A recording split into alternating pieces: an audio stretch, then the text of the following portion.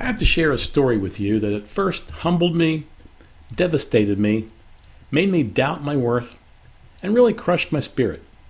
But later, perhaps after a dream, encouraged me and made me look at life differently. Here goes. My mother-in-law received a new HP DeskJet printer for Christmas. I had set this up for her and got it working. Lately, though, she couldn't print from it. Lisa had looked at it very quickly the other day, but ran out of time since we were meeting some friends for dinner. So after dinner last night, I said I would go over to her place and take a look at it. I was eager to help her and get her back printing again. Lisa said she'd go along with me.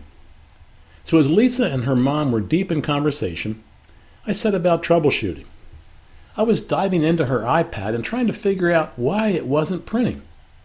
I Googled AirPrint problems, looked at numerous websites, support networks, chat rooms, etc. I couldn't seem to make any headway. I even downloaded an app that would have cost $69 for the year, but stopped short of paying any money. All of a sudden, Lisa pipes up with, "I wonder if the printer is connected to the Wi-Fi." Duh! What a brilliant suggestion. I looked at the printer, which I should have done as step one, and sure enough, it was offline. I reset the printer, pressed the Wi-Fi button, and it was back online. It printed just fine. At that point, I felt like a complete dolt and failure. Why didn't I think of that simple fix first? Then, as I often do, I kept replaying the reruns of that failure idea in my head. I kept beating myself up. I even went to bed with those loser negative thoughts.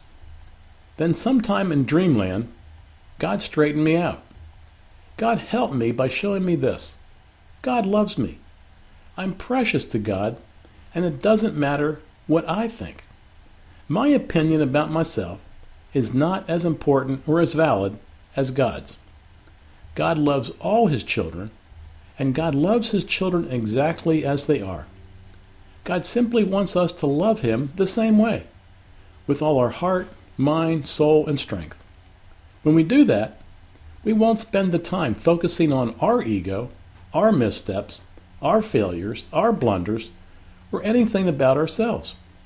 We'll pick ourselves up after our mistakes, and we'll simply be eager to love God and love others.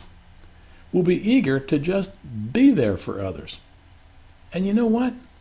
When I think about it, I was eager to try to help my mother-in-law, even though it wasn't me, but Lisa who did it. So friends, I don't know your situation, what you've goofed up, how you've tripped or fallen, what stupid things you've done, or even if you're in a sad, sullen state of depression. But what I do know is this: God loves, loves, loves, loves you. God loves you dearly.